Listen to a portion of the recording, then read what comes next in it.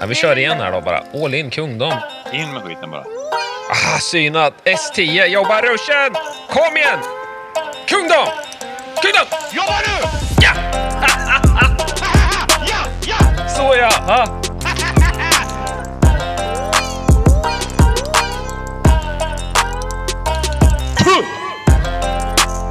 Man bråkar inte med betong när det finns grus och småsten, va?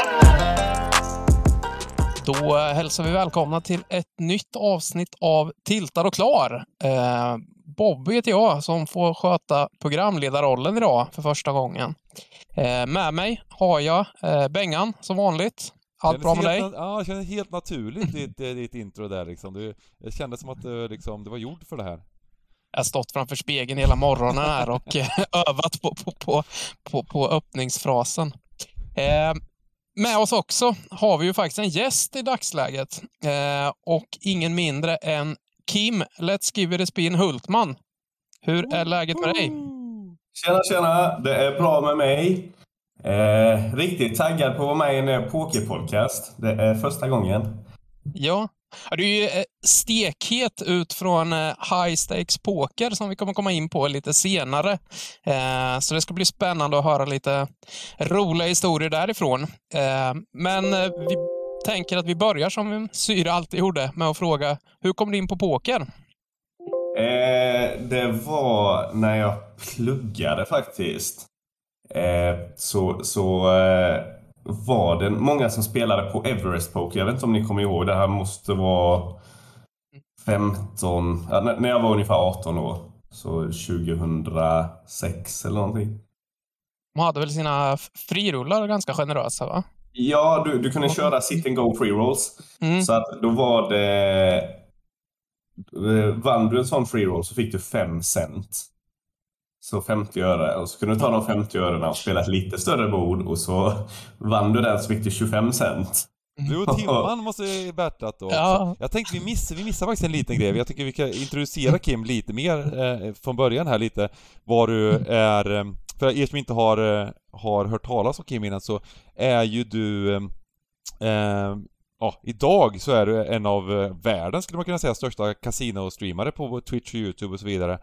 Och har varit i hetluften med att du hoppade in som enda svenskare i High Stakes Poker. Det är otroligt, världens största pokerprogram kan man kunna säga. Det var... Ja, jag tror jag är första svensken som är med. Ja. Det var sjukt kul och de fick sätta sig ner. Fan vad fint att höra. Alltså, det måste vi höra mer om. Men så att ni vet vem det är liksom. Det är hetast i poker Sverige just nu kanske. Det konkurrerar lite med Lena 900 fortfarande. Det är liksom världens bästa turneringsspelare genom tiderna. Men Kim och Lena. Nej, jag är mer recreational spelare nu. Jag vet inte om Patrik Antonius hade ett event i Tallinn också. Och där spelar jag lite mer homegame-aktigt. Det var kul. Men där spelar jag lite mer fiskigt som jag brukar göra. Men jag fick ta mig i kragen på High Stakes Poker. Men om man ska gå tillbaka och jag började, så var det, jag satt på de här borden och nötter och vann 5 cent, spelade och så vann 25 cent och så kunde jag springa upp till $5. Men så förlorade jag alltid det. Och sen så började jag förstå, jag har aldrig läst några böcker egentligen. Jag har läst en minibok, Letter Be Range. Ja just det, just det, fan vad kul att ta upp den boken. Men jag lärde mig egentligen att då när alla ville spela poker och alla spelade väldigt löst, så var det bara att spela ultra tight. Så jag kunde, om någon höjde, om någon 3-bettade så muckade jag S-dagen direkt. Det var riktigt tight, Men det gick bra. På en månad sprang jag upp mig från 0 till $3,700. Oj. Första månaden du spelade, eller var det just den månaden efter du lyckades? Ja, den månaden. Den månaden jag började spela tight. Det var kanske månad 2. Det är så... Imponerande. Från 5 cents sit and gosen till 3700 dollar. Hade du hållit på någonting med spel innan? Hade du någon bakgrund med det här? Eller var det bara att du liksom, fan nu har jag sett poker på TV, nu jäklar, nu ska jag sätta igång, nu ska jag också spela poker, eller? Jag började ju spela poker, så att det kändes naturligt att börja med pokern. Du hade inte hållit på med liksom någon sport eller kasino, eller bara liksom tyckte det var kul att spela överlag? Jag har alltid gillat betting, och alltså all spel har egentligen fascinerat mig, för att det handlar ju om pengar, om att vinna pengar. Så att både betting och då när alla började spela poker, så var det kändes väldigt naturligt att testa själv också. Men år var det de 3000... Vad sa du? Vilket år var det ungefär? Det måste vara 2006. Det var en herrans massa år sedan. När du... Som igår. Var jag 18 2006? Det stämmer, jag född 88. Ja, men ungefär de slängarna. Det är ju exakt samma tid, man är också 88. Ni måste verkligen battlat hårt till free rolls. Ja. Men de 3600, jag räknade ju aldrig med att vinna, så jag skrev bara in något så här roligt namn. Så tänkte jag bara, shit, nu har jag ställt till det här, för jag kommer aldrig få ut pengarna. Så jag gjorde själva kontot alltså? Ja, med konto. Okej. Så jag gjorde ett konto i min mammas namn.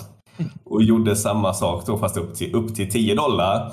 Och sen började jag spela heads up med mitt konto och mammas konto. Och chipdampade allting över. Så jag bettade $9 och gick all in med 10 och foldade. Så chipdampade jag allting. Och då givetvis, alltså jag tänkte inte så långt. Men då givetvis så stängde de kontot. Men jag öppnade ett konto i mitt eget namn, och då satte jag faktiskt in $10 och på den vägen är det. Det var min enda insättning någonsin på Everest Poker. Coolt. Ja, men det är lite samma resa som jag gjorde. Jag satte in 100 kronor, fick $13 och sen aldrig behövt liksom deposita mer än dem, så att säga. Men vad fasen, hur var känslan? Hur mycket, så var det 7,2 eller 3600 $? Hur mycket var det som du hade vunnit som du... Det var någonstans som $3,600. Och jag var ju 18 år. Det var helt knäckande liksom. Sen in med en 100 liksom. Och bara börja om. Jag tog det faktiskt ganska bra.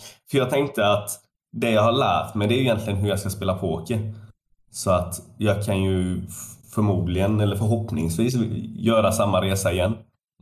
Så jag tog det ganska bra, men man kommer ihåg att studiebidraget back then var väl $100 lite drygt, så att man torskade 3 årslöner.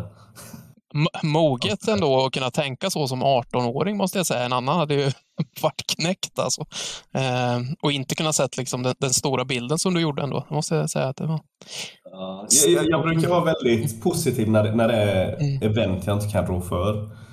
Så jag är väldigt bra på att gå upp dagen efter. Så bara, det som hände igår, jag får lära mig någonting från det, men det är vad det är liksom. Jag kan inte göra något. Säga att du inte kunde rå för det. Nu gjorde det världens sämsta chipdumpning liksom. Det var rätt dumt av mig. Ingen ska reagera på det här. Och det roliga var att på den tiden så brukar de visa största potterna på Everest Poker där uppe. Och då var det ju 13 händer i rad som igen var största då, potten. Så om folk gick in på bordet så såg de ju chipdumpingen i live-tid, i realtid. Ja. Så att, nej, men det var där jag började. Och sen spelade jag poker fram till 2012-13.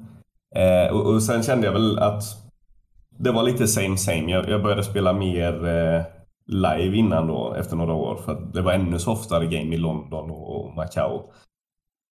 Och sen kände jag väl att jag ville ha att jag ville ha någonting att falla tillbaka på. Men berätta, du sa att du började spela live för det var ännu softare game i Macau och London. Så du reste dit, eller bodde du någonstans, eller hur var det då liksom? Nej, vi bodde i London. Jag och en kompis bodde där i ungefär 1 år och spelade poker. Och sen... Var det efter du pluggade då? Eller? Ja, det var efter gymnasiet, ja. Och sen, det var ju sjukt bra games i i London framförallt. Vad spelar du för games? Var det cash game då eller turneringar eller? 50 game. Jag har aldrig spelat turneringar egentligen. Jag spelar bara cash game. Jag har lite för dåligt tålamod för turneringar. Säger han som lägger S-dam på en race. Vad sa du? Säger han som lägger S-dam på en race. Ja, precis. Nej, men jag hade när jag försökte spela så live första gången och folda liksom S-knäckt till en race så insåg jag ju att jag kommer ju aldrig spela en enda hand här för det går så sakta. Ja. Så att när jag började spela live så började jag bli lösare. Och i samma veva ungefär så började jag ju spela mycket heads up och då kan du inte lägga S-dam. då blindas du iväg. Men nej, det var första året ungefär som jag spelade så ultra tight. Men så det var väldigt bra games i London och Macau på den tiden. Var det The Vic du spelade på i London eller vart var det någonstans? Nej, vi började spela på The Vic. Så vi bodde vid Edgware Road där The Vic ligger. Men så en kväll The Vic var ganska duktiga spelare. Det var många nötare och så vidare där. Men en kväll sa någon, ni får följa med till Palm Beach någon gång. Där ligger vi Mayfair där de rika förmögna. Ja, precis. Så att vi åkte över till Palm Beach en kväll och gick aldrig tillbaka till The Vic igen. För de var så det var mycket rika fiskar. Det var en gammal gubbe till exempel som hade hotell och grejer och han kunde förlora $50,000 eller 50 000 pund då, på ett 5-10 game varje kväll. Han bara kom in och tappade 50 000 pund på ett 5-10 game. Det är ju nästan svårt att göra, tänkte jag säga. Alltså, även om man försöker. På tal om chippumpning. Stäcken har varit djupa. Det var en helt annan klass av dålig. Jag kommer ihåg han specifikt där han re-racear och någon fybettar honom. Floppen kommer kung. Det blir... Jag tror han checkar den andra betta, han synar. Och sen tror jag han att det blir check på turn och sen bettar den andra på riven eller något sånt. Och han har 4-2. Så han drar liksom, och den andra har kung. Och han drar efter ett hus med 4 hög. Och sådana här. Han hade efter den andra, kung floppen sa du. Vad sa du? Jag tror floppen var 9-9-9 som var han hade kung på hand, det var trist på bordet. Ja, precis. Så att det var väldigt absurt det hände. Jag kommer ihåg när han kom in så sprang alla, vad de än gjorde så sprang alla till bordet. Och slagsmål vem som skulle få spela med honom. Ja, i princip så. Så att men det var många sådana affärsmän och rika människor som brukade spela. Så det var otroligt softa games. Och sen åkte du reste du lite också, Macau. Det måste vara tidigt i Macau då? Ja, vi var ganska tidiga i Macau. Jag vet att det var 2 göteborgare som var i Macau på den tiden. Som slaktare. De spelade ju högre än vad vi gjorde. Vi brukade spela 50, 100, 200 eller 200, 400 Hongkong-dollar.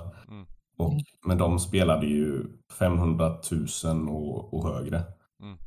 Och då vet jag att de vann väldigt, väldigt mycket i de gamesen. Och vi vann också mycket. Hongkong-dollarn är som en svensk krona ungefär, va? Det är ungefär som seken. Då är det ju ändå ganska högt upp att spela. Det är ju rätt höga games, måste man ju säga. Ja, 200-400. Vi spelade ju ganska högt. Det är inte Turits-nivån. Jag vet inte om du hörde den intervjun när vi gjorde med Turits. När det var liksom... det var... Nej, jag gånger 100 allting liksom. Gånger 100. Eller ännu mer, jag vet inte fan. Ja. Men var det guldrush att säga då i Macau där som du var där tidigt också? Det var väldigt bra games i Macau när vi var där. I synnerhet första gången. Men sen så blev det ju lite... Så fort det är bra games på ett stort ställe och proffsen börjar få höra om det så reser de ju dit. Det är det poker handlar om på något sätt. Och jag har alltid sagt att de bästa pokerspelarna är inte nödvändigtvis de som är bäst på poker i sig, utan de som även kan hitta best games. Och nu heter ju podden Tiltad och klar, men om man kan låta bli att tilta så hjälper det också ganska mycket. Nej, men alltså för att vinna på poker det är nog den absolut enskilt bästa egenskapen, är att kunna fiska upp vart man ska spela helt enkelt. Jag hade alltid väldigt bra game selection, så visste jag att det var bättre spelare än mig vid bordet. Så satt jag och drack öl vid sidan av bordet och väntade på fisk istället. Otroligt. Jag hade aldrig det här egot att jag skulle vara bäst. Ja, det är bra. Det har jag snackat om tidigare i podden här, att om jag skulle göra om någonting i min pokerkarriär så är det just den biten, att jag skulle jobba mycket mer med game selection. Man gjorde ju det automatiskt, men lite lathet och sådär. Man spelar lite på samma sajter och man tyckte om att battla och så vidare liksom. Och det är ju ekonomiskt sett, även om man vinner, om man spelar mot den som är näst bäst på sajten liksom, även om man vinner mot den personen så är ju det så otroligt mycket mer lukrativt att spela något annat game liksom. Ja, precis. Och det blir mycket större swings när edgen är liten, så blir det mycket större swings också. Och om jag fick en stor downswing till exempel, kunde jag ta ett break på ett par veckor från pokern. Bara helt bromsa och försöka hitta tillbaka igen. Så att money management och table game selection var väl egentligen det jag var bäst på, inte nödvändigtvis poker. Säger jag, och sen spelar jag high stakes poker. Exakt. Ja, vi kommer väl in på det. Jag tänkte vi skulle avsluta pokerkarriären, tänkte jag, och sen komma in på det här kasino-streamandet. När skedde det och varför, tänkte jag säga. Ja. Men jag kan väl jag slutade väl egentligen när jag var trött på det efter några år, och att jag ville ha någonting att falla tillbaka på. Så då började jag plugga på universitetet, eller högskolan i Halmstad. Och det var runt 2012. Jag spelade fortfarande lite poker under högskoletiden. Spelade du på nätet samtidigt någonting som du spelade på de här live-gamesen, eller var det live som var fokus? När vi körde live så var det live. Då åkte vi bort dit så fort vi vaknade. Och sen gick och la oss när gamet hade dött. Så det var inte mycket sol man fick se i London. Så du blev egentligen, från att vara en online-spelare så blev du en live-spelare under några år där. Och sen så när du pluggade, var det fortfarande live då, eller var det lite mer online igen då, eller? Nej, då gick jag tillbaka till online. Då hittade jag de här spin and goesen som jag tyckte var väldigt roliga på PokerStars. Men återigen så spelarna var bra på PokerStars. Så hittade jag Winamax, fransk sajt. Och där var det många som hade surplat vin och skulle spela poker. Det var inne på också. Det var faktiskt där jag började min Omaha-karriär. Winamax. Det var så? Vi var rätt tidigt inne. Det var ju Danne som hittade in där och fick in oss andra där också. Men det var ju lite som en pokerboom all over igen på något sätt. Spelet låg väl 3, 4, 5 år efter utvecklingen. Nivån var mycket lägre, och då började jag spela de här spin and goesen och körde 25 euro spin and go, och min tredje spin and go, eller min femte spin and go, får jag jackpotten, så är det 25 000 euros bord. Och vinner? Nej. Första killen bastade nästan direkt. Jag tror han open chabbade första handen eller någonting sånt. Och så sitter vi och battlar heads up då, jag och den andra. Och han har chip lead hela vägen. Men jag flatcallar ofta och så chippar han. Så flatcallar, chippar. Och så någon hand fick jag honom att spela och vann lite, så vi var nästan exakt even i stacks. Så drar jag S-dagen på knappen. Tänker bara, nu flatcallar vi här, och så chippar han. Flatcall. Och så chippar han.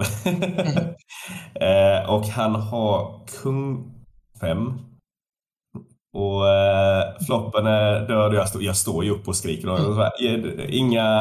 Inga kungar, inga femmor här nu. Och sen turn missar, och sen river kommer 5:an. Och jag... Det är det gjorde ont. Det gjorde riktigt ont. händer som sitter kvar i en än idag, så att Ja, säga, den eller efter glömmer alla år. Men Spin and Go tänkte jag säga, det måste ju varit något mellansteg nästan över till kasinoslots, tänkte jag säga. Den har ju lite det elementet i sig. Ja, precis. Och du har ju mycket recreation att spela där. Så jag spelade Spin and Go medan jag pluggade och det gick bra. På Winamax så var det återigen väldigt softa. Jag tror jag hade en ROI på 110%, så 10% profit av det jag la in i snitt. Det är rätt så sjukt i tremanna liksom, turneringar med liksom, Thieves and Drake och så vidare också. Det är helt galet. Ja, sen fick jag ju den första där betalade ändå, om jag kommer ihåg rätt, 3000 euro. Så den boostade ju lite i början. Men sen så hade jag en kompis som spelade slots. Och jag har ju alltid tyckt som pokerspelare, tänker man att men slots det är en riktig sucker game. Man vet ju att huset vinner i längden. Men då spelade han och han vann väldigt stort. Jag tror han vann ett par 100 000 och så jag var helt wow. Jag menar, satte du in 2000 så vann du 200 000. Så tänkte jag ska testa och spela här lite. Så jag gick in och satte in en 100 tillbaka till gamla 100 då. Satte in en 100 och fick en insättningsbonus och vann upp mig till en 1000-lapp, tror jag. Jag tänkte bara, wow, det här var rätt kul. Så började jag se det som lite av ett nöje att sitta och spela slots. Vi tog insättningsbonusar då. Och så räknade jag lite på det och då kom jag fram till att de har ett positivt förväntat värde. Så jag och min andra kompis faktiskt satt i skolan och när vi skulle skriva uppsats och grejer, satt vi och spelade slots och tog insättningsbonusar. Det var ju på den tiden då man kunde få väldigt stora insättningsbonusar. Och sen till slut, ett år senare, vi tog ju alla offers med kompisars namn och grejer. Och sen ett år senare tror jag så vinner jag satt in en 1000-lapp eller någonting och vinner upp till 120 000. Och så jag hoppar ju runt och säger men jag visste att det här spelet skulle betala och jag hade koll på det här. Jag är proffs. Och då tyckte min kompis det var kul. Så varför streamar du inte det här på Twitch? Så men det kan man väl inte. Det är liksom luck-based gambling. Det är väldigt många som är emot det. Vilket år var det här som du hade snackat med honom? Det här var 2015. Ja. Så sa han, men det är en kille som sitter och streamar på Twitch. Så sa jag, okej, men hur gör man? Och så läste jag på lite och så satte jag upp en OBS och satte mig i soffan med laptopen. Och startade streamen. Så det var oktober 2015. Och min idé med att göra det då, jag var ju bonus abuser så jag tänkte att men då kan jag få mer insättningsbonusar. Så jag var ingen affiliate eller någonting när jag började. Och sen gick jag in i chatten när jag hade helt slut på bonus och började e-maila kasinon. Men kan ni ge mig insättningsbonus? Så jag har flera 100 tittare. Men nästan alla sa nej. Och sen var det... Vad hette de? Best Casino tror jag de hette. Som sa, men du kan få lite insättningsbonusar av oss. Så fick jag det, vann ganska mycket och sen stoppade de det. Och sen kom videoslots och sa, men du kan få insättning, du kan få... Jag tror jag började spela cash. Jag började spela cash varje dag utan på söndag. Då fick jag 10 000 kronor och så med 50x wagerade det så fick jag behålla det. Så sa jag, okej, men det är det bästa jag kan få. Jag tyckte det var väldigt kul att streama. Och på den vägen är det. Och då tvingade de mig att ha en affiliate till. Och ja, i början gav jag till och med tillbaka allting som jag fick genom affiliationen. Med videoslott så är det inte så bra affiliation. Men jag gav tillbaka det i början. Och tillbaka, vad menar du med gå tillbaka? Till spelarna. Till spelarna. Men jag insåg att det blev ett problem för att de pengarna det blev så att folk abusade mig istället, så de satte in 10 euro och spelade igenom det, och de visste att de skulle få lite i slutet av månaden. Och fick de inget och då spelarna vann, så blev folk blev väldigt arga om de hade förlorat mycket. Och för de bara slog ut det jämnt mellan alla spelare. De hade inget annat system. Det lät som din kanal blev ganska stor ganska snabbt, eller du sa flera hundra spelare där. Ja. Och sen så var det någon i skolan som sa: Kim, jag läste om dig på Flashback. Och då gick jag in och jag trodde det hade spridit sig på Flashback. Och det var någon som hade sagt: den här Let's Give It A Spin, han bara vinner hela tiden. Det går inte. Det är fake. Ja, men det är riggat. Det är riggat. Men grejen är ju det att jag fick ju insättningsbonus. Och sen i början, som tur väl var, så sprang jag ju väldigt bra. För att även med insättningsbonus så du slår inte kasinot så hårt så att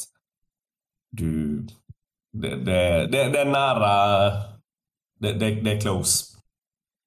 Så nej, men då har det spridit sig på Flashback och överallt, så kanalen växte jättefort i början. Är det när man får en Flashback-tråd, är det då man officially made it? Precis. Jag tyckte det var kul och jag gick in och svarade på de här Flashback-trådarna. Nu gör jag väl inte det riktigt längre. Men de var trevliga mot i början, eller i alla fall på Flashback, eller? Du måste in och kolla på Flashback-trådar. Bara snoka lite. De flesta, alla är ju inte trevliga. Alla är inte trevliga såklart, men de flesta var faktiskt trevliga och tyckte det var kul. Jag har ju alltid varit väldigt transparent med spelandet. Även nu, jag visar ju insättningar och uttag ända vägen till bankkonto. Och jag tycker det är väldigt viktigt för transparensen och säga, men bevisa att du spelar med riktiga pengar. Och nu då när vi spelar väldigt högt nu för tiden.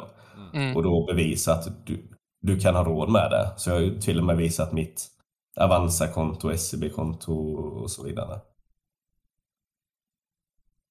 Sen, ni började bli fler, känner ni, så att säga, så att det blev som ett kollektiv, vad jag förstått. När kom fler in i bilden? Ja, sen, jag hade ju noll koll på affiliation. Jag brydde mig inte riktigt. Jag ville ha mina insättningsbonusar. Men sen så började det poppa upp människor då, tyvärr, som inte spelar med riktiga pengar. Och då var det jag och Nick Slots och en kille som heter Andreas som faktiskt drev High Stakes DB innan han ägde det, när han kontaktade mig i 2016. Vi skapade Casino Grounds som vi har kvar nu. Ni ser min tröja här, Casino Grounds. Som är ett community för streamare som spelar med riktiga pengar. Okay. Det var ett problem. Det började bli ett problem så tidigt. Och jag tror väl att det var till stor del att folk såg min kanal, hur stor den blev, och sen såg de som affiliates en business opportunity. Är det fortfarande ett problem där med att folk spelar? Ja, nu är det ju gigantiskt. Men det är lite som att sajterna ger dem då ett konto med inlogg med liksom pengar så att säga på laddat på, och sen är det bara in och spela, eller hur funkar det där när man inte spelar med för riktiga pengar? På den tiden så var det ju ett testkonto. Kasinorna kan ju sätta upp egna testkonton för att bara testa produkten. Dock så märkte de när de blev bastade med det att det är ett problem för när de öppnar jackpot-spelen så är det jackpotsen är där de sidas. Så jag vet en kille som gjorde det. Som var jackpoten var 1000, 10 000 och 100 000 exakt. Och då gick man in någon annanstans så var de inte där. Okay. Nu är de lite mer avancerade. Så att nu brukar de ha en plånbok som kasinot äger. Men spelar man på andra produkter som det går inte att spela med låtsaspengar på alltså live-casino och sånt. Då är det Evolution och allt vad det är liksom som tar en piece av det. Alltså, då finns det inga testkonton där, eller? Men så på, eller? Nej, det går att spela. Nu är det så att nu har de nu är det nästan bara kryptokasinon man kör på. Så då sätter de upp en kryptoplånbok. Och så allting ser väl legit ut, men de äger inte plånboken. De har en deal vid baksidan. Så att, ja, men även om det är riktiga transaktioner så är det inte deras pengar. Det är som någon som köper NFTs för $100 miljoner av sig själva. Av sig själv, ja. Men lite så. Och tyvärr så har det ju blivit så stort med casino-streaming så att vissa av providersen är med på det. Evolution gör det inte. Vi går ju till providers som säger det ser jättedåligt ut att ni supportar de här fake money streamersen och drar av era intäkter.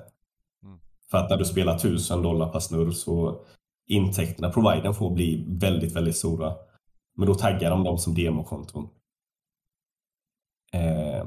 Så det är väl tråkigt i det avseendet. Men samtidigt, jag tror på karma och jag tror att i längden så kommer det alltid vara the good guys that win. Så jag tror på bättre tid. Nu har du sett på så mycket filmer här alltså. Det var det i samma veva där? Man ska vara ett svin. Det är då man vinner på poker. Det är bara svin som vinner på poker till exempel. Jag tror på karma. Men det är det när jag tänker, när någon frågar mig om jag vill köra once eller twice, så säger jag alltid att de får bestämma, för jag tror att det ger mig bra karma. Men varje gång de säger once så vinner de, så att det är ett litet lifehack om du spelar poker mot mig och vi är i en all-in situation, så kör den bara en gång så vinner ni. Jag tycker om att köra once. Alltså jag låter också, det beror på vem det är man spelar mot i lagen, tycker jag. Är det någon som är recreational player, då får man alltid bestämma liksom, det är någon som är där som man vet inte spelar. Men är det någon som ett annat någon annan grinder och så här, då är det en gång som gäller. Det ska flytta lite blod för tusan när man spelar. Hålla på och run it 3, 4, 5 gånger som folk gör liksom. Men då spelar de i det här höga gamet, då får de väl tåla det. Och sen är det mycket roligare. Det är ju det som du sa innan, det här med liksom att folk ska kunna hantera att vara back. Och det är ju det som är en stor del av poker, hantera swingsen, om man kör det 5 gånger liksom i grejer, då tar man ju bort en väldigt stor del som jag tycker är viktig i pokern, alltså att man ska kunna hantera alla situationer. Och inte behöva vara för nästa gång du stoppar in mot mig, då ska du vara fan med vara beredd på att det här kan smälla liksom. Du kan förlora hela din stack här. Du ska inte kunna få stoppa in det med nödfärdrag och bara tro att jag får i alla fall tillbaka lite liksom. Du ska vara rädd för det. Det är en viktig... Jag håller med till mån så mycket, men då är en fråga till dig då, Bengan. Finns det någon limit? Låt säga att potten skulle vara $2 miljoner dollar. Vill du fortfarande bara... Du sitter med Espen mot barnbarn. Då kör vi 17 gånger liksom. Nej, men jag menar, jag spelar inte ett game, jag kommer aldrig spela ett game som är $2 miljoner. Eller klart jag kommer, vi är på väg dit, gubbar. Back in business. Nej, men det är klart att det är så att det är klart att det finns ju, men jag menar liksom att det är det som jag tycker har varit del utav varför jag också gått bra på höga nivåer när jag har spelat, att jag har alltid kunnat hantera höga spel. Alltså jag har kunnat ha extremt hårt fokus när det är stora potter, när det betyder väldigt mycket. När folk som kommer in och spelar de här gamesen, de tycker att det är jobbigt när det är stora potter. Det ska vara jobbigt när det är stora potter, och det är då man ska vara som starkast. Men om man tar bort den till viss del, den faktorn, då kommer vi tillbaka till det här, men i teorin bla bla bla. Nej, det ska vara jobbigt. Det ska kännas lite i situationen. Men sen är det så skillnad som jag säger. Är det recreational players, har man inte ett trevligt game, är det något, det är en annan sak såklart liksom. Men spelar man ett seriöst game och de andra är seriösa spelare, då tycker jag att det ska vara en del utav spelet. Ja, men jag förstår helt din poäng. Jag spelar inte så många seriösa games längre. Nej. Utan det var high stakes på också. Det blir oftast run it twice eller sådär också för min del. Men i vissa games som jag har spelat live och sådär, alltså när det har varit, då har jag tyckt att nu kör vi en gång liksom. Ja, nej, men jag förstår tankesättet, och när du sätter dig vid ett pokerbord live så har du ofta större rulle än de andra också, så att vet man att du kör en once, det kan affekta spelet också till viss del. Så jag tror att i ditt läge så kan det vara väldigt bra att bara köra en once. Du är stenhård. Du ska basta dem. Ja. Du ska alla. De ska sätta sig ner. Vissa kan ju vara så oerhört bara sådär liksom påstridiga, men då gör man ju två. Det är inte så liksom, alltså att jag tycker att det är helt rätt att göra det, men man kan ju falla för det även då liksom, om man vet att det är. Vi säger så. Benga kör once upp till hur stor behöver potten vara för att du ska känna att vi säger S-kung mot dem. Hur stor ska potten vara för att du ska köra en twice? Att du ska vilja köra en twice?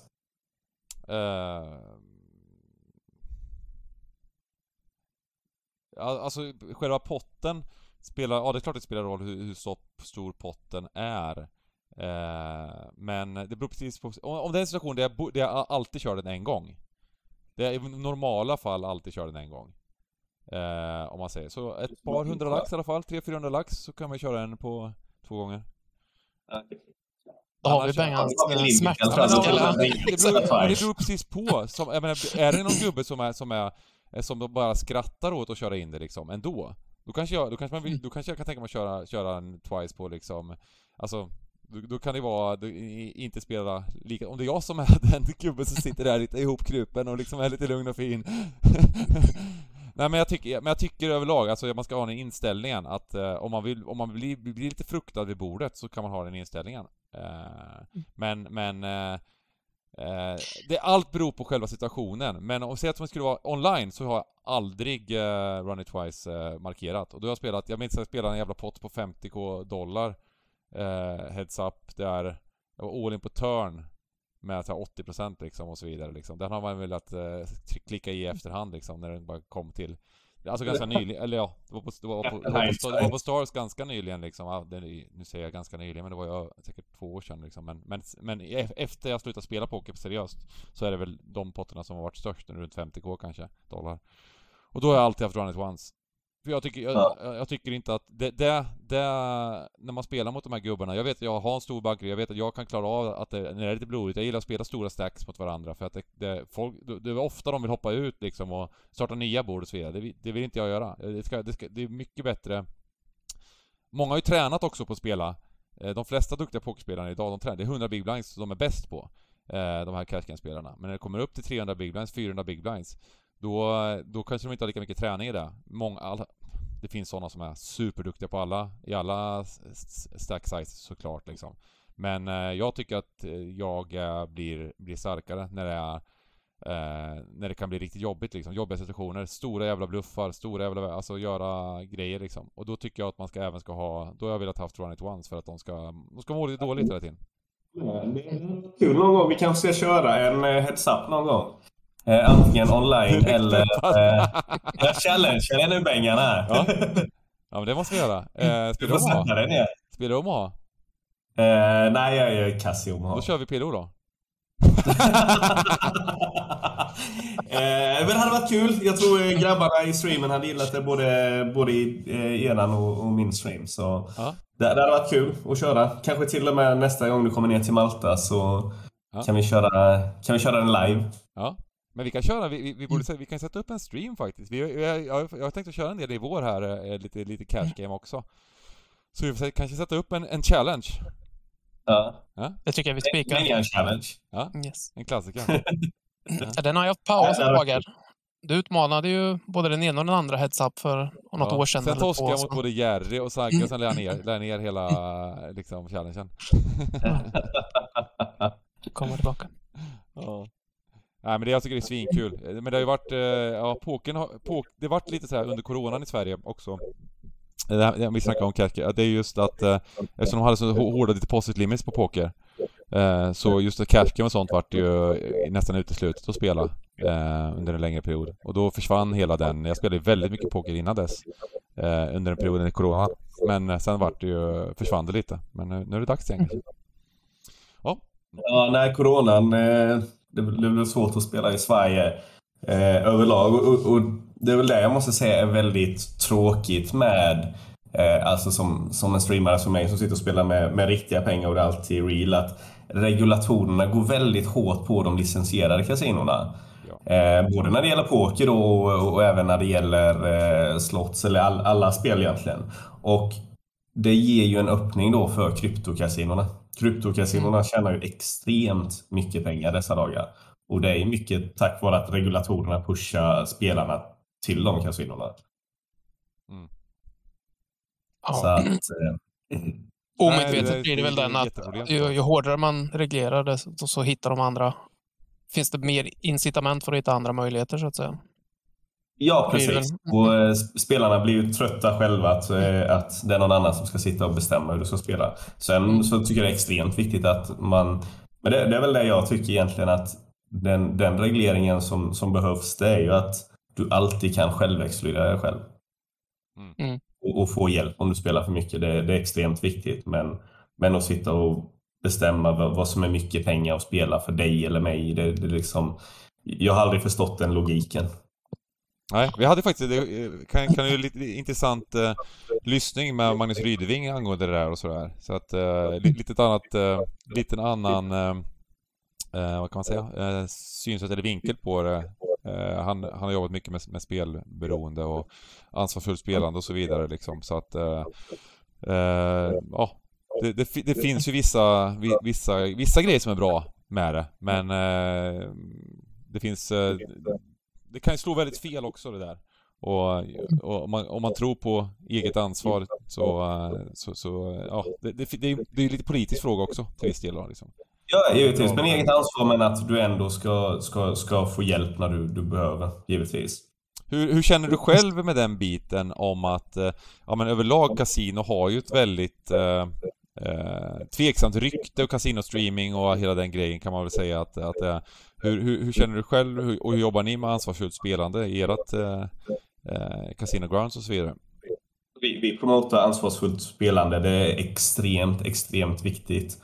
Och jag till och med personligen, även om det är väldigt mycket PMs nu för tiden, så jag personligen svarar alltid om det är någon som reachar ut och ger advice när de spelar för mycket och säger men det som har fungerat för andra, det är att göra si eller så, och vi är alla olika, så det är inte säkert att det fungerar för dig. Till exempel någonting som jag har märkt som ofta inte tas upp, men att berätta för vänner och familj att du har ett problem med spelandet.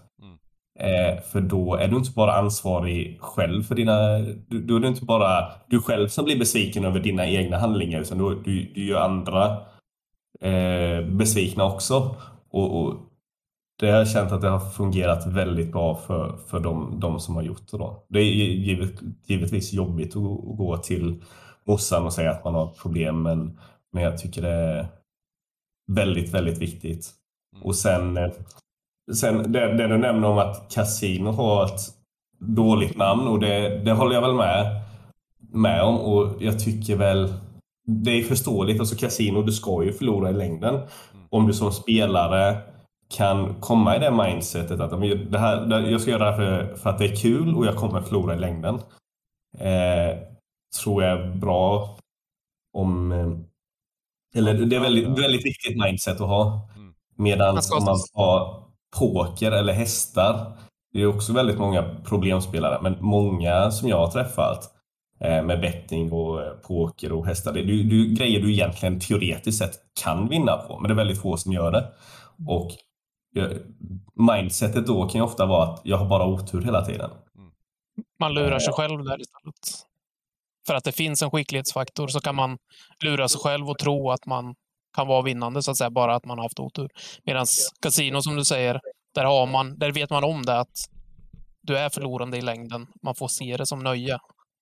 Precis. Tänker jag. Jag har ett exempel med en kompis som har spelat poker i nästan lika länge som mig. Och han spelar fortfarande poker.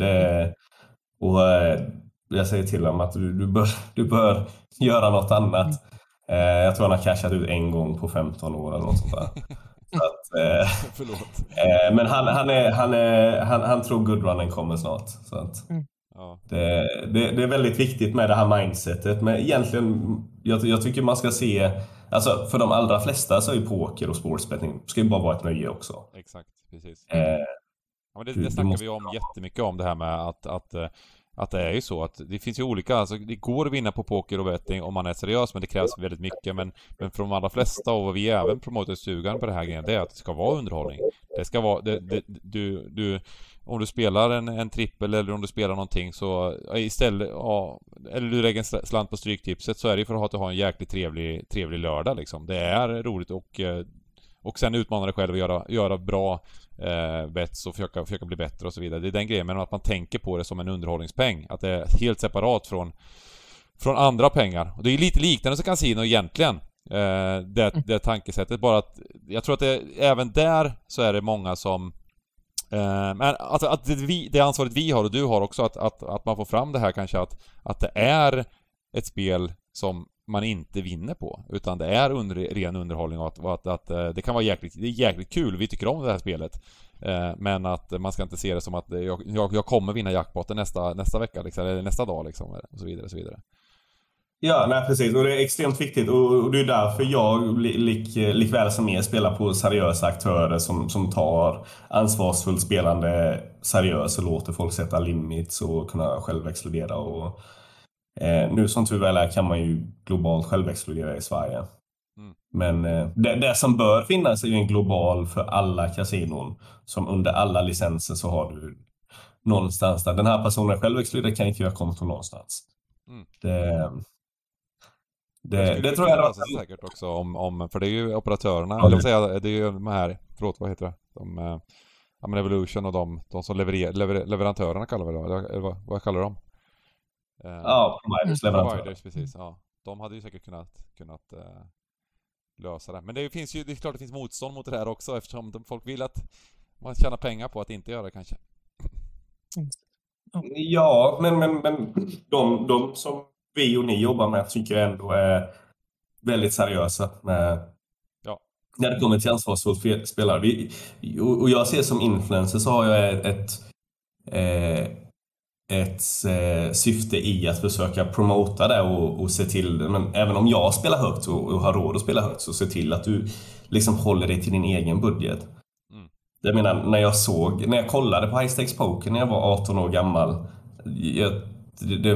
jag gick ju inte in och spelade med $100,000 någonstans. Jag hade inte ens några pengar då givetvis. Men det gäller att hålla sig till egen plånbok. Så du såg de tidiga avsnitten av High Stakes Poker där, så var det en pojkdröm som blev sann då när du väl fick vara med här, eller? Hur gick det till? Vad hände? Ja, hur fick du inbjudan? Vem ska vi ringa?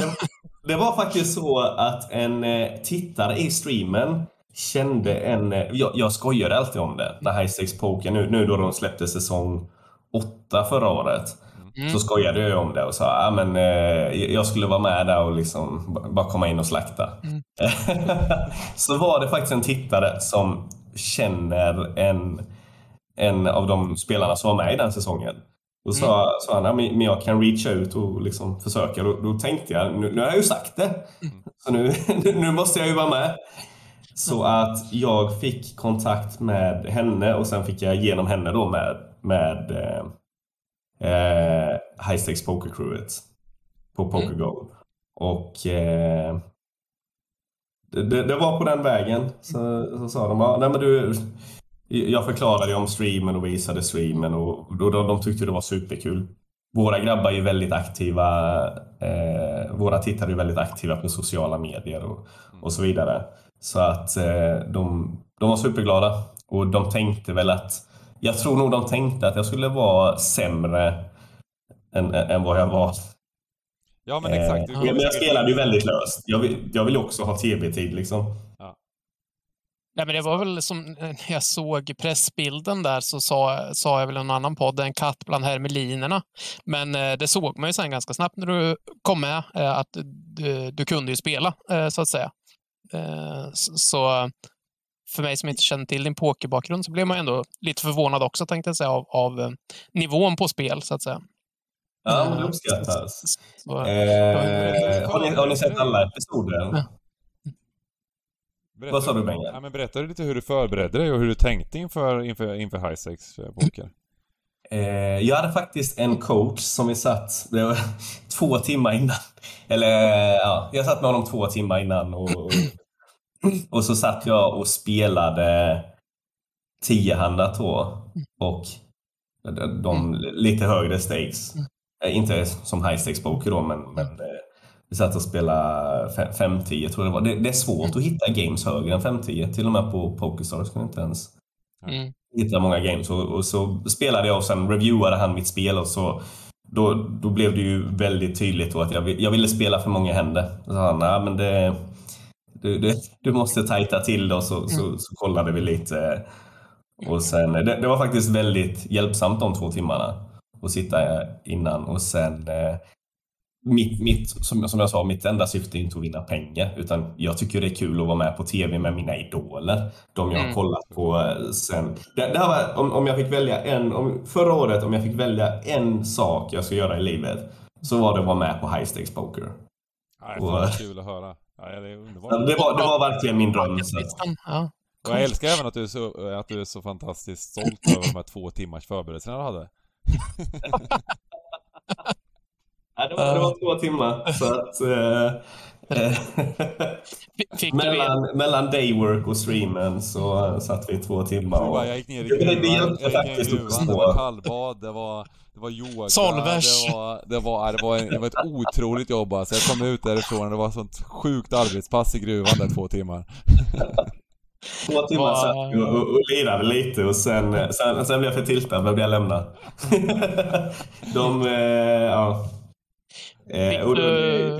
Jag insåg väl mitt mål här var väl egentligen att täppa till mina allra största leaks, och jag är ju som kasinospelare nu, jag vill ju alltid se vad den andra har, men man älskar ju att kolla ner en bluff.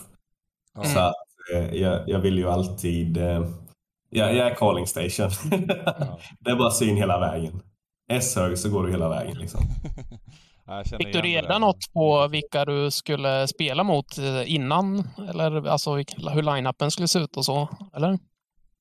Ja, de namedroppade då, men jag trodde inte jag skulle få spela med alla dem. De namedroppade ju alla de största namnen. Men jag trodde ju inte att alla de största namnen skulle vara med. Men nu var det ju så att Tom Vaughan, Phil Hellmuth, Phil Ivey, Doyle Brunson var ju legendariskt. Daniel Negreanu. Men Doyle Brunson är så kul bara för att han får ju likely aldrig mer spela, men han är 88 år gammal. Jag tänkte det var en fråga som jag hade. Alltså man såg i programmen att han har blivit gammal nu. Han har varit gammal länge, men han såg lite skraltig ut där sista versen kanske. Eller alltså, han såg det var lite så här ovårdad, det var lite skägg som hängde där och lite okaraktäristiska spel för honom också. Det känns som att det var inte gamla Doyle så att säga. Jag vet inte. Jag tyckte väl han spelade väldigt... Jag blev ju, som du säger, med spelen. Det var väl det jag tänkte på mest. Alltså för mig. Jag såg ju bara, det här är en legend inom poker som jag får träffa. Så jag tänkte inte på om han hade skägg. Jag tänkte inte på skägget. Nej, men han blev liksom lite inzoomad och så här. Men alltså jag vet ju när min farfar blev gammal och så där, och du vet, och ser lite dåligt, och så är det någon skägg liksom där som man inte ser och missat, och det fick lite den feelingen på Men där också liksom att med spelet kunde jag väl säga att han var ju bra mycket lösare än vad jag har uppfattat Doyle Brunson som innan. Han var ju nästan inne och vevade i varenda pott. Ja, men det var lite... calling station som man är, så hänger man ju på. Ja, men det var väl lite där med de här okaraktäristiska spel från Doyle sidan. Han är ju alltså ganska solid och sådär annars, men han var inne och... Men det kunde jag väl tänka att han spelade mycket lösare, mycket mer spew än vad jag tänkte att han skulle göra. Det var en hand där som de inte visade heller när han försökte bluffa med en gång. Det var nog en 80-90 k-bot. Och de gillar ju att visa mycket när Doyle vinner till exempel. För produktionen är ju väldigt bra. Viktigt för dem att spelarna som är kända ska se bra ut. Medan för mig är det lite skitsamma. De visar gärna när jag blir buffad, men inte när jag gör hero calls. Nej, det var faktiskt 2 händer som det var en hero call jag gjorde också. Som de inte visar i showen. Eller hero, men en bra call. Hur länge spelade ni, tänkte säga? De klipper ju ner det som sagt, men det är väl 4 timmar eller något i tv-tid som du är med hur? Ja, så det som jag var med halva dag 1 och hela dag 2. Och varje dag är ungefär 8 timmar. Ja, okej. Som 12 timmar. Och jag var den enda som drack alkohol. Men sen kom ju JRB och dricker lite också. Det var synd att jag inte fick spela med honom. Det var kul. Precis. Han är ju lös också. Men det var en fantastisk upplevelse att få vara med och spela med alla legender. Jag kommer ihåg när jag var ju först på plats, såklart. Jag var ju nervös och svettades och fick gå och köpa ny idé och grejer. Så jag gick på toa och så kom jag ut och sitter Phil Ivey där. Jag tänkte, det är helt sinnessjukt. Det är jag fick nästan nypa mig själv liksom, med det här verkliga livet. Så jag, what's up Phil? Och så what's up? You playing later? Så yeah, please don't take all my money. Och sen gjorde han Ivy spelar ju extremt tight. När man ser alla highlights med Ivy så tänker man ju att han är ganska lös och gör mycket hero calls, men han var extremt tight. Han utnyttjar lite att han har en image kanske också. Vi snackar ju lite om det i podden också, att han hade blivit en nitt lite där. Men det kanske hör ihop. Vi diskuterade ju också det förra veckan om han kanske var stakad nu etc. och så där hade vi lite teorier om, men kanske kan hänga ihop med det också då i så fall. Jag tror inte det. Han var den enda som hade livvakt med sig, så att där ser man. om det inte är för att skydda sina egna pengar då, så kanske det var, i så fall skulle det vara någon annans livvakt. Men jag tror inte det. Jag tror han gör det väldigt bra. Jag menar bara med hans image så tror man väl att han bluffar mer än vad han faktiskt gör. Han har väl varit där. Han hade väl en rejäl downswing på alla möjliga sätt tror jag. Men har kanske kommit tillbaka från det på stora delar. Det är väl jag tror det. Jag menar det som är fint när du har ett så stort namn, det är att du får vara med i vilka games du vill. Alla vill ju bara spela med honom. Så att han sitter ju säkert med en massa affärsmän och spelar på vanlig basis. Och jag vet inte, såg ni i handen när han lackboxade mig? Ni hade kung 10 första handen. När du käkade bakom toppar på flopp när du hade 3-bettat va? Ja, precis. Yes. Den var lite... Det var första handen han spelade, så tänkte jag, men jag gör en stor 3-bet och så viker han, så har jag fått Phil Ivey och vika, men... Du vill ha en sån Mike McD-story. Vad sa du? Du vill ha en sån Mike McD-story där det bara så här, what did you have?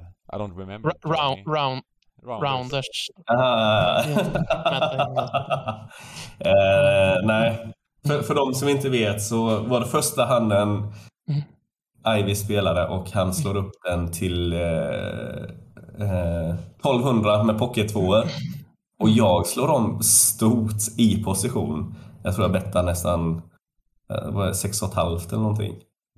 5,5 i position. Så tänker jag, nu kommer han vika här. Men kung T, det här, jag har fått ganska mycket kritik för den här handen. Men det folk inte tänker att jag vill ju bara spela med Ivy. Det är inte så att det handlar om pengar, att jag ska spela någon GT. Det låter inget konstigt överhuvudtaget. Nej, kung T offsuit. Men jag har fått lite... Men det är ju lite så när man sitter i streamen och någon ser en hand där du förlorar, så är ju alla har ju vunnit bracelets i streamen. Och... det där är ju...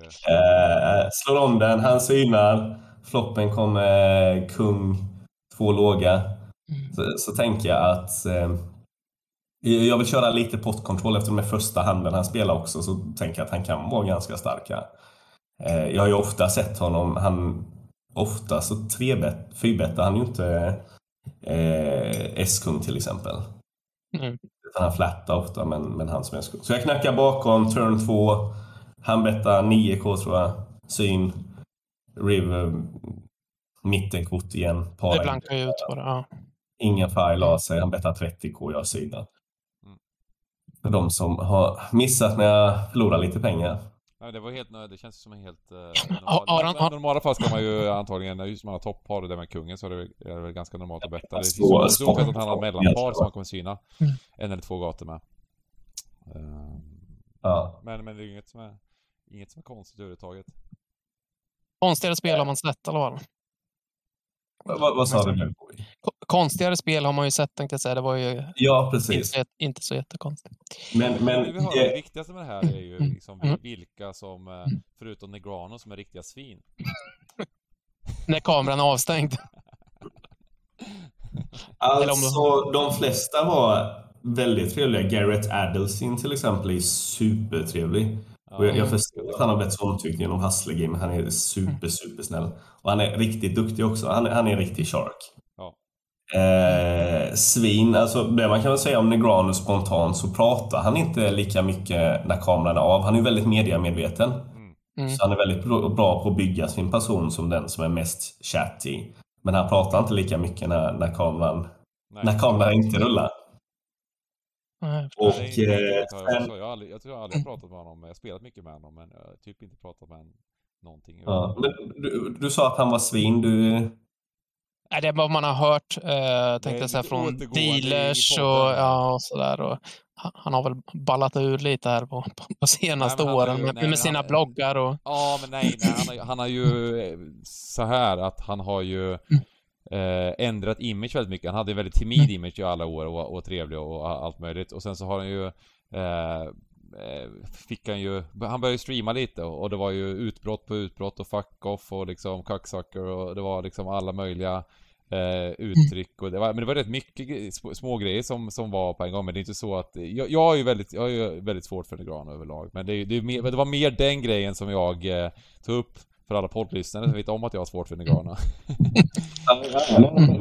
Jag kommer ihåg, jag kollade ju hela Negreanu mot Polk Challenge och det var, när han fick det utbrottet, jag tyckte Dog Polk baitade honom riktigt hårt när han klippte in, jag vet inte om ni har sett den här klippt in masterclassen och så säger ju Negreanu då, han är masterclass, så säger han, men det är viktigt att behålla lugnet och vara fokuserad i hela situationen, så sen klippte han in direkt när han sa cockfuck eller vad han nu gillar för ord. Ja, nej, men jag tyckte han var trevlig mot mig, Negreanu. Och jag ger honom väldigt mycket respekt för att han tog den challengen med Polk, som är en mycket minus EV-challenge för honom. Alla vet ju om det. Men att ta den på even odds tycker jag är stort av honom. Men sen så kan man väl säga att hans image blev ju ändrad efter det. Det när man pratar om Negreanu. Jag tror inte för många utav alla folk som kollar på poker, alltså som inte spelar så mycket poker, men jag tror att tvärtom hos många liksom high-stake-spelare så tror jag man har fått mer respekt för att han spelar ju ganska bra. Jag tycker han spelar jättebra under showen, och jag vet inte om ni såg den handen, den finns på YouTube. Även Doug Polk spelar han bra liksom. Inte ja, det tycker jag också. Men när han bluffar mig där med, jag tänker, min första tankegång är att det makar ingen sens. Kolla gärna på den på YouTube för lyssnarna som inte har sett den. Men jag, i alla fall, jag har knäckt högt färgdrag. Eller knäckt hög färg. S1 ligger ute. Det är fyrkortsfärg på bordet också. Fyrkortsfärg på bordet. Och han bettar 1,5 gånger pott. Jag tror han bettar 45 000 på River. Och det ligger 30 000 eller någonting i potten. Eller om han bettar väldigt stort i alla fall. Och han bettade turn också när färgen la sig, och på ribben parade brädan. Så att jag satt och tänkte, så det här makar ju ingen sens. Men samtidigt så är jag en slottspelare som kommer dit, och det var ganska tidigt också. Så tänker jag, det finns väl ingen chans att han bluffar kasinofisken här. det var egentligen min tankegång med. Jag tyckte det verkade väldigt konstigt, hans line. Men det är inget konstigt med folden liksom, sådär, liksom. Men det går nog bägge. Nej, det är många som säger, hur kan du folda knäckt hög färg? Jag menar, det är rätt stor skillnad om det ligger fyra spadar ute, eller om det ligger 3 spadar ute och då färgen. Ja, nej, men jag menar, hade han bettat så mycket och det inte legat, och inte det parar ju på River också.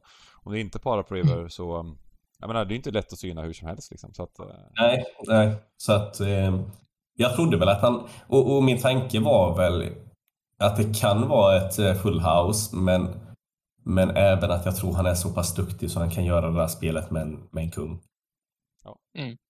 Sen, så, ja. Men det makar inte så mycket sen, så det var väldigt kul att se. Det var kul att se. Jag ville ju inte bli bluffad givetvis, men det var kul att se att han gjorde det. Och om man ska gå tillbaka då till hans blow-up, så frågade han mig, ja, men han frågade då, vad gör du? Och så berättade jag liksom att jag spelar slott och kasinospel på nätet. Och sa han, varför kollar folk på du? Är du rolig eller får du blow-ups? Och så ja, inte lika stora blow-ups som du får. Det kan vara sådär roligt. Jag gillar inte det. Nej, han gillar inte riktigt det. Vad sjukt. Det var ju sjukt att jag inte gillade det här. Det var ju faktiskt riktigt tråkigt. Det borde han ju faktiskt tagit med och tyckte det var skit. Ja, verkligen. Nej, han blev inte markbart arg, men Han skrattade inte. han vill nog glömma det. Så, ja. Och om man ska, det jag blev mest besviken på, det var nog Tom Dwan. För att jag fick Tom Dwans nummer och sen så då när jag spelat klart så ser jag på Twitter att Mr. Beast är i stan. Han är ju världens största content creator just nu. Han är ju superhet. Och de vill spela poker. Och så tänker jag bara julafton, och för mig är det ju liksom mer om liksom exposure än att vinna pengar av Mr. Beast på poker. Men då är de på så då tweetar de och jag tweetar alltså jag vill vara med, och sen hör jag ingenting, men sen fick jag höra att de var på Win, och så sa Tom att han hade Jimmys nummer då. Och då sa jag till Tom, men kan vi inte bara sätta ihop ett game sen? Det har varit sjukt kul att spela med honom. Han bara, jo, inga problem. Så går jag till Win då. Så sitter Tom och spelar med Jimmy. Utan dig. Heads up. Så tänker jag, vad fan. Ja, lite dåligt, men sen tänker jag, men jag får säkert vara med. Så går jag bort till bordet. Ser man Mr. Beast livvakt kommer mot mig. Det var, tjena Tom, tjena Jimmy. Can I join the game? Och Mr. Beast säger ja. Tänkte jag, det är julafton, och att få sitta där med världens största content creator är ju en annan dröm. Det är väl min dröm nu då. Jimmy säger ja i alla fall, Mr. Beast säger ja, och Tom Dwan säger nej. Ja, fy fan vilket svin alltså. Nej, det tyckte jag faktiskt var riktigt grisigt. Ja, det var riktigt. Jag har alltid haft koll för Tom Dwan också. Jag bara rabblar upp alla jag svårt för. Men nej, men jag har också träffat honom. Vi var ute någon gång också. Jävla extremt osympatisk var han när vi var ute på någon klubb och liksom arrogant alltså. Det var han kände så. Det syns ju inte i showen. Men när vi har kört 8 timmar så är det klart. Men då kommer Tom tillbaka när det är en halvtimme kvar eller någonting och säger, men jag har fixat så vi kan köra 1 timme till. Och säger jag är fine med det liksom. Och sen när vi har spelat 1 timme då säger han, men alla måste betala $500 var. För att det var det jag betalade. Och pengarna var inga problem som så, men jag tyckte det var lite... Om du betalar för 1 timme till så kanske du ska säga det när du betalar för 1 timme till. Alltså, det var manners. Ja. Men nej, han känns väldigt osympatisk. Och jag menar, hans mål med att spela med Mr. Beast, jag kan inte tänka mig något annat än att det bara försöka ta så mycket pengar av honom som möjligt. Medan mitt mål snarare hade ju få vara liksom träffa Mr. Beast. Men ja, fan vilken besvikelse. Man älskar ju de här behind the scenes storyna, måste jag ju säga alltså. Ja, helt underbara. Ja. Vad synd att du fick spela. Det hade varit helt magiskt. Ja, det hade varit kul. Jag tog en bild i alla fall. Ja. Så att nej, jag spelade istället Mr. Beast har ju en kille som är med mycket som heter Chandler. Jag spelade lite dice med honom. Det handlar den långa snubben, va? Ja, långa. Ja. Yes. Så jag spelar lite tärning med honom istället. Det låter kul med. Ja, det var kul. Men jag ville ju spela poker med Mr. Beast. Det var ju drömmen. Ja. Nästa gång kanske. Nej, yes. Precis. Då kanske Mr. Beast får med High Stakes. Apropå lite skandaler, Helmut fick du spela med och sådär, eller? Helmut var inte med det här året. Nej, han var inte med det året. Han var inte med. Nej. Tror jag inte. Han var inte med när jag spelade. Han var inte med och spelade. Okej. Du nämnde hans namn innan där. Ivy tror jag sa. Ja, nej, du sa nog Helmut tror jag faktiskt också. Men jag var också lite funderad. Men nej, han var väl förra säsongen var han med tror jag, men inte i år tror jag. Nej, då sa jag fel. Jag tänkte komma in på det här med 25K heads-upen lite snabbt som var nyss när han började bråka med någon gubbe. Det var total kaos. Ja, men han gubben kom ju med i dagens High Stakes-avsnitt. Erik Persson. Ja, exakt. Det är väl Ja, var det han bråkade med? Ja, Ja. precis. Jag kollade faktiskt på Pearson. Är ju väldigt bra action. Jag kollade nu på dagens avsnitt. Jag tänkte säga, jag har sett Jag tycker Phil Hellmuth, han är lite av en diva. För de som vill se lite hur det är. Man kan väl inte riktigt säga behind the scenes, men ofta i såna här avsnitt så klipper de ju till hans blow-ups och så vidare. Men om man lyssnar på podcast med Phil Hellmuth eller kollar på när han spelade i Hustlers-gamet, när han spelade i 6 timmar eller någonting. Det är väldigt, han är väldigt, väldigt egenkär. Jag kommer ihåg när han sa det. Jag tänkte bara, vad fan. Han sa, nej, jag kommer ihåg när jag träffade Bruce Springsteen eller någon. Det var någon sån här superkänd. Hur nervös jag var. Så jag förstår hur folk känner när de träffar mig nu. Hashtag humble. Hashtag positivity. Jag har svårt att kolla på och lyssna på hans podcast för att det är väldigt egenkär. Men han är ju karaktär och jag tror karaktär är bra för poker, så att definitivt. Ja, det är klart. Och han har ju liksom just att han är så old school och igenkänd och han har sina grejer, så det är en trygghet i att han är som han är. Det är det som är grejen också. Man vill ju se, och att han inte kan förändra sig och att han är så. Det är en trygghet när man har växt upp med det här liksom, att det här är Phil Hellmuth och han är egenkär, han är liksom den här gubben som har noll självinsikt och så vidare och så vidare. Man vill ju ha det. Det är det man väntar på. Det är ungefär som att liksom, man sätter på ett avsnitt av Dynasty och det är samma sak fortfarande liksom. Man kan sitta och njuta och man behöver inte kolla så noga, men det är bara liksom en trygg hamn i allt nytt som händer. Ja, nej. Det är han verkar vara en väldigt intressant karaktär. Jag hoppas jag får träffa honom någon gång. Jag kan rekommendera att kolla på den där Eric Persson mot, det är inte inte så trevligt kanske, men det var ändå lite smygkul när den här Eric Persson bara det är ju väldigt, han är extremt aggressiv, den här Persson mot Hellmuth liksom. Och det blir totalt kaos liksom. Är det på PokerGo? Jag kan se det här. För det finns på YouTube också faktiskt, gratis. Så det är bara 25k heads-upen. Så de spelar ju där. Men Pearson verkar ju också vara en riktig karaktär om ni kollar på dagens. Ja, jag har sett första halvan och det är redan en liten favorit, måste jag säga. Alltså grymt bra snack. Nu kanske vi inte ska spoila här, men vilket jävla table talk, hur han snackar ner en gubbe i en hand här i början. Det kan jag starkt rekommendera. Jag var så imponerad för att det var när han spelade mot Hellmuth, jag har aldrig sett någon, det kommenterar de också, jag har aldrig sett någon person vid ett pokerbord som har visat så tydligt vad han har. Aldrig någonsin sett något värre. Hur han liksom, när helt plötsligt när han har en riktigt bra hand, då bara helt plötsligt bara lutar han sig tillbaka och kollar och frustar och det här gör han liksom om och om igen liksom. Han börjar frusta och sen bara raise. Det är ju som gamla sucken och sen all in. Ja, exakt.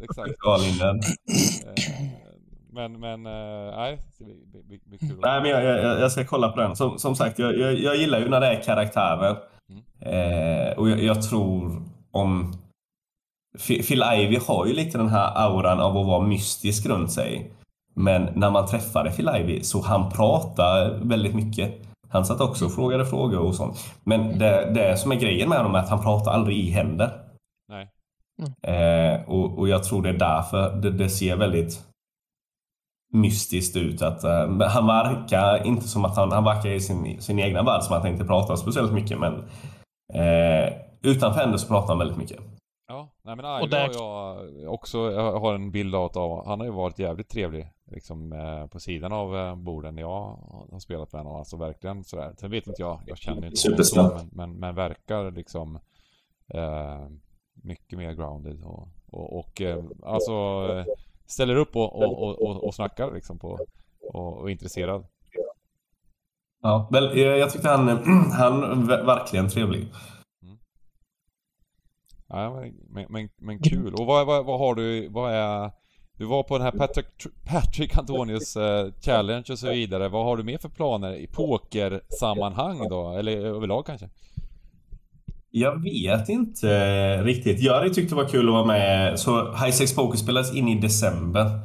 2-6 december. Så att jag hade jättegärna velat vara med en gång till i High Stakes Poker. Nu sprang jag ju bra. Kan jag spoila hur mycket jag vann? Ja, kör. 180k. Oh. Nästan allt kom ju från en hand då med Jennifer Tilly. Ja. Där, jag tycker personligen att spelar den bra, men sen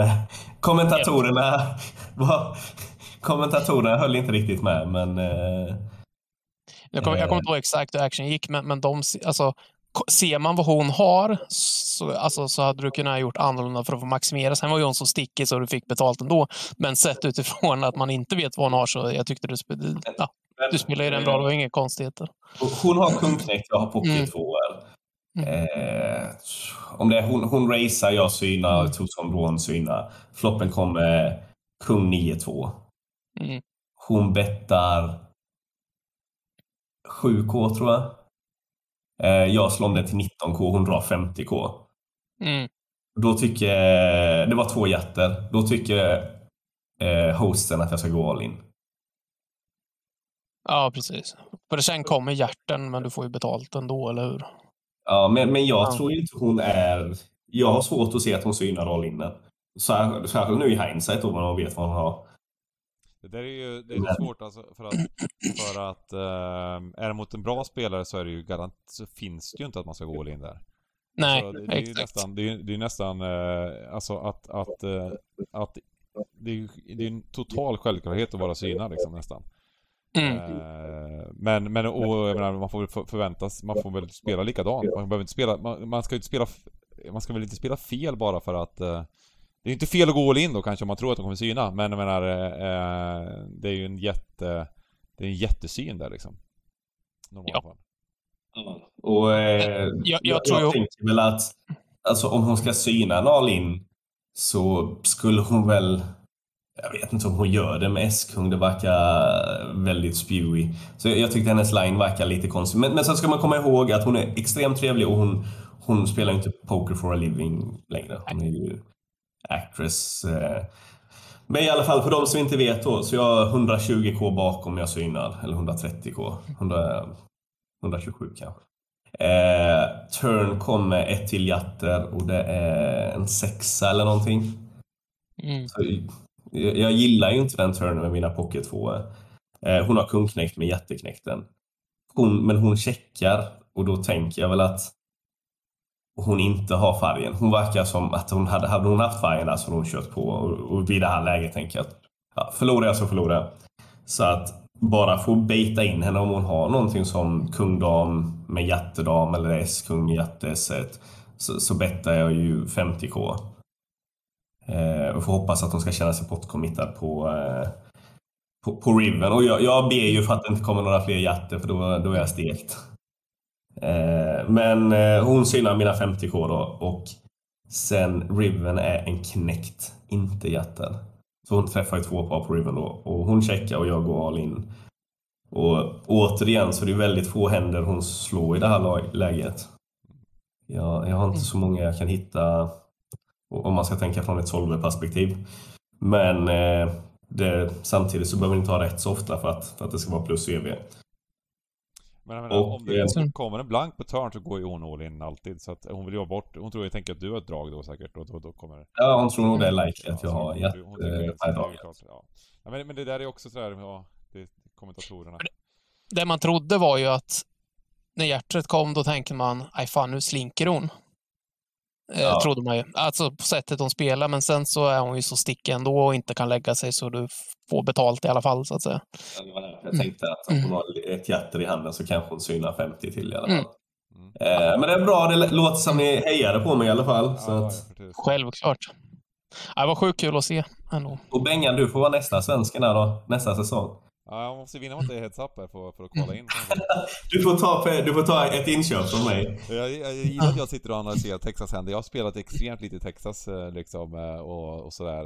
Det är fortfarande kul, men jag är ju nej, jag är känner mig mycket starkare på Omaha nu för tiden. Men jag tycker Omaha är roligt, men jag har aldrig riktigt läst på om Omaha, för att ett av mina syften med att gå på de här, det är ju givetvis attentionen man får. Det är väldigt många som har velat göra intervju och sådana. Jag sitter ju här för att jag var med i High Stakes Poker. Inte för att jag är slotstreamare. Men Texas är så mycket mer mainstream än Omaha, och det är därför jag fokuserar på Texas. Det är så enkelt att förstå, medan Omaha kan nog ses som krångligt av nya spelare. Men jag tycker Omaha är ett roligare spel som så, om man bara ska ta från spelperspektivet. Ja, nej, det är ju det är bra. Jag såg faktiskt på en Omaha-stream igår på YouTube där de spelade 5-10 tror jag. Och just de kommentatorerna sa att Omaha ofta det är mer avslappnat än vad Texas är. Det är ofta lite roligare stämning och lite roligare sådär liksom. Mer avslappnat och lite mer skratt och lite mer, alltså folk spelar händer till höger och vänster och det blir bättre liksom. Och det kan jag hålla med om att det är faktiskt så att jag tycker överlag man ser det om man har turneringar också, när man ser att det är lite mer avslappnat. De hade ganska roligt faktiskt. Det här måste vi ta efter. Det är ju min favoritsätt att spela poker på när man kör lite homegame. Men det här var ändå rätt högt, för de körde ju 5-10 och sen 20 straddar, ibland 40 straddar.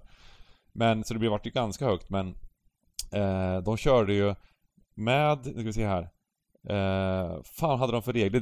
Det hette någonting med, fan nu kommer jag inte ihåg namnet, men det hette någonting Demolition Man, det hette någonting, fan inte Demolition, det hette något annat ord för. Bombpott. Vad sa du?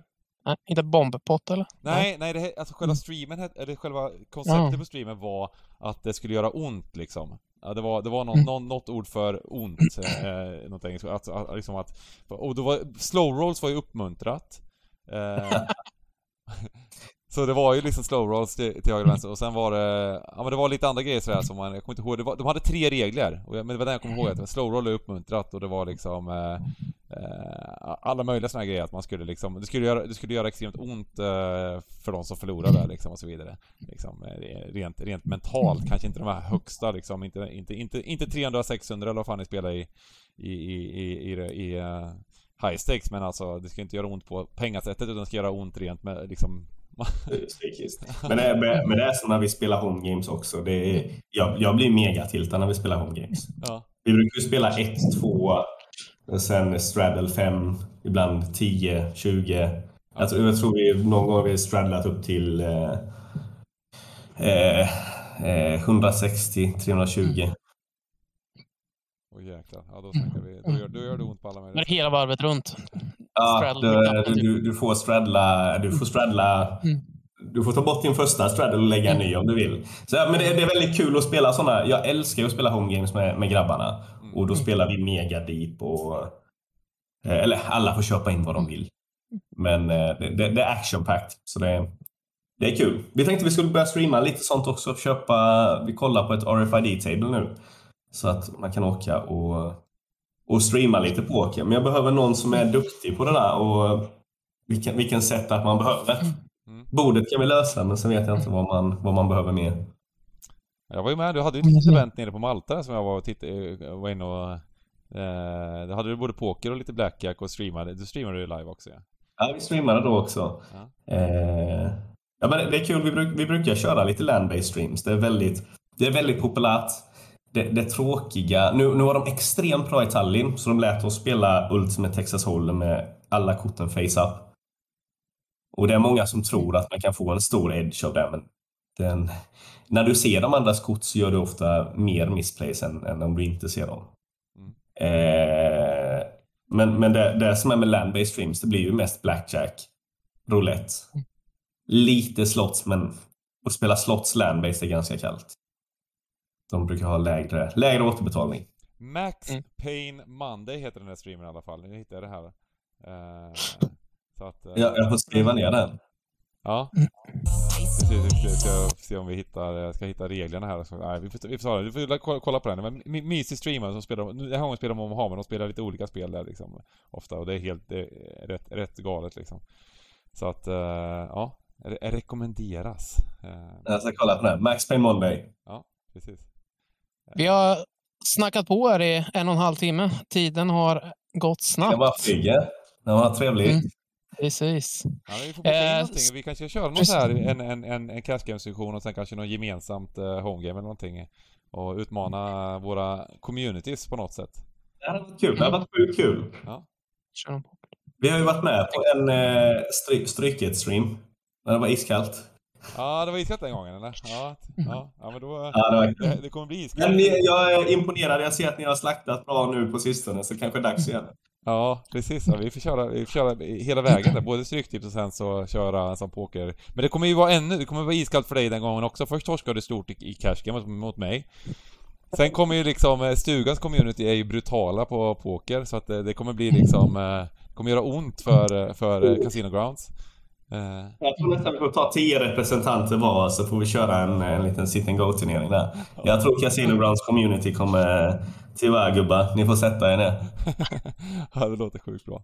Ja, det var supertrevligt. Ja, men det låter som ett jättekul koncept. Ja, vi får tacka så mycket för en stor ära att få med en high stakes pokerdeltagare. Ja, otroligt fin snack tycker jag. Yes. Supertrevligt, och är det någon som har frågor så är det bara att reach out. Det är lätt skriva spin på Twitch och YouTube och Facebook. Och sen även Casino Grounds är aktiv på forumet. Ja. Grymt. Tack till alla lyssnare också. Tack Bengan, tack Kim. Ha det bra. Ha det gott. Tack så mycket.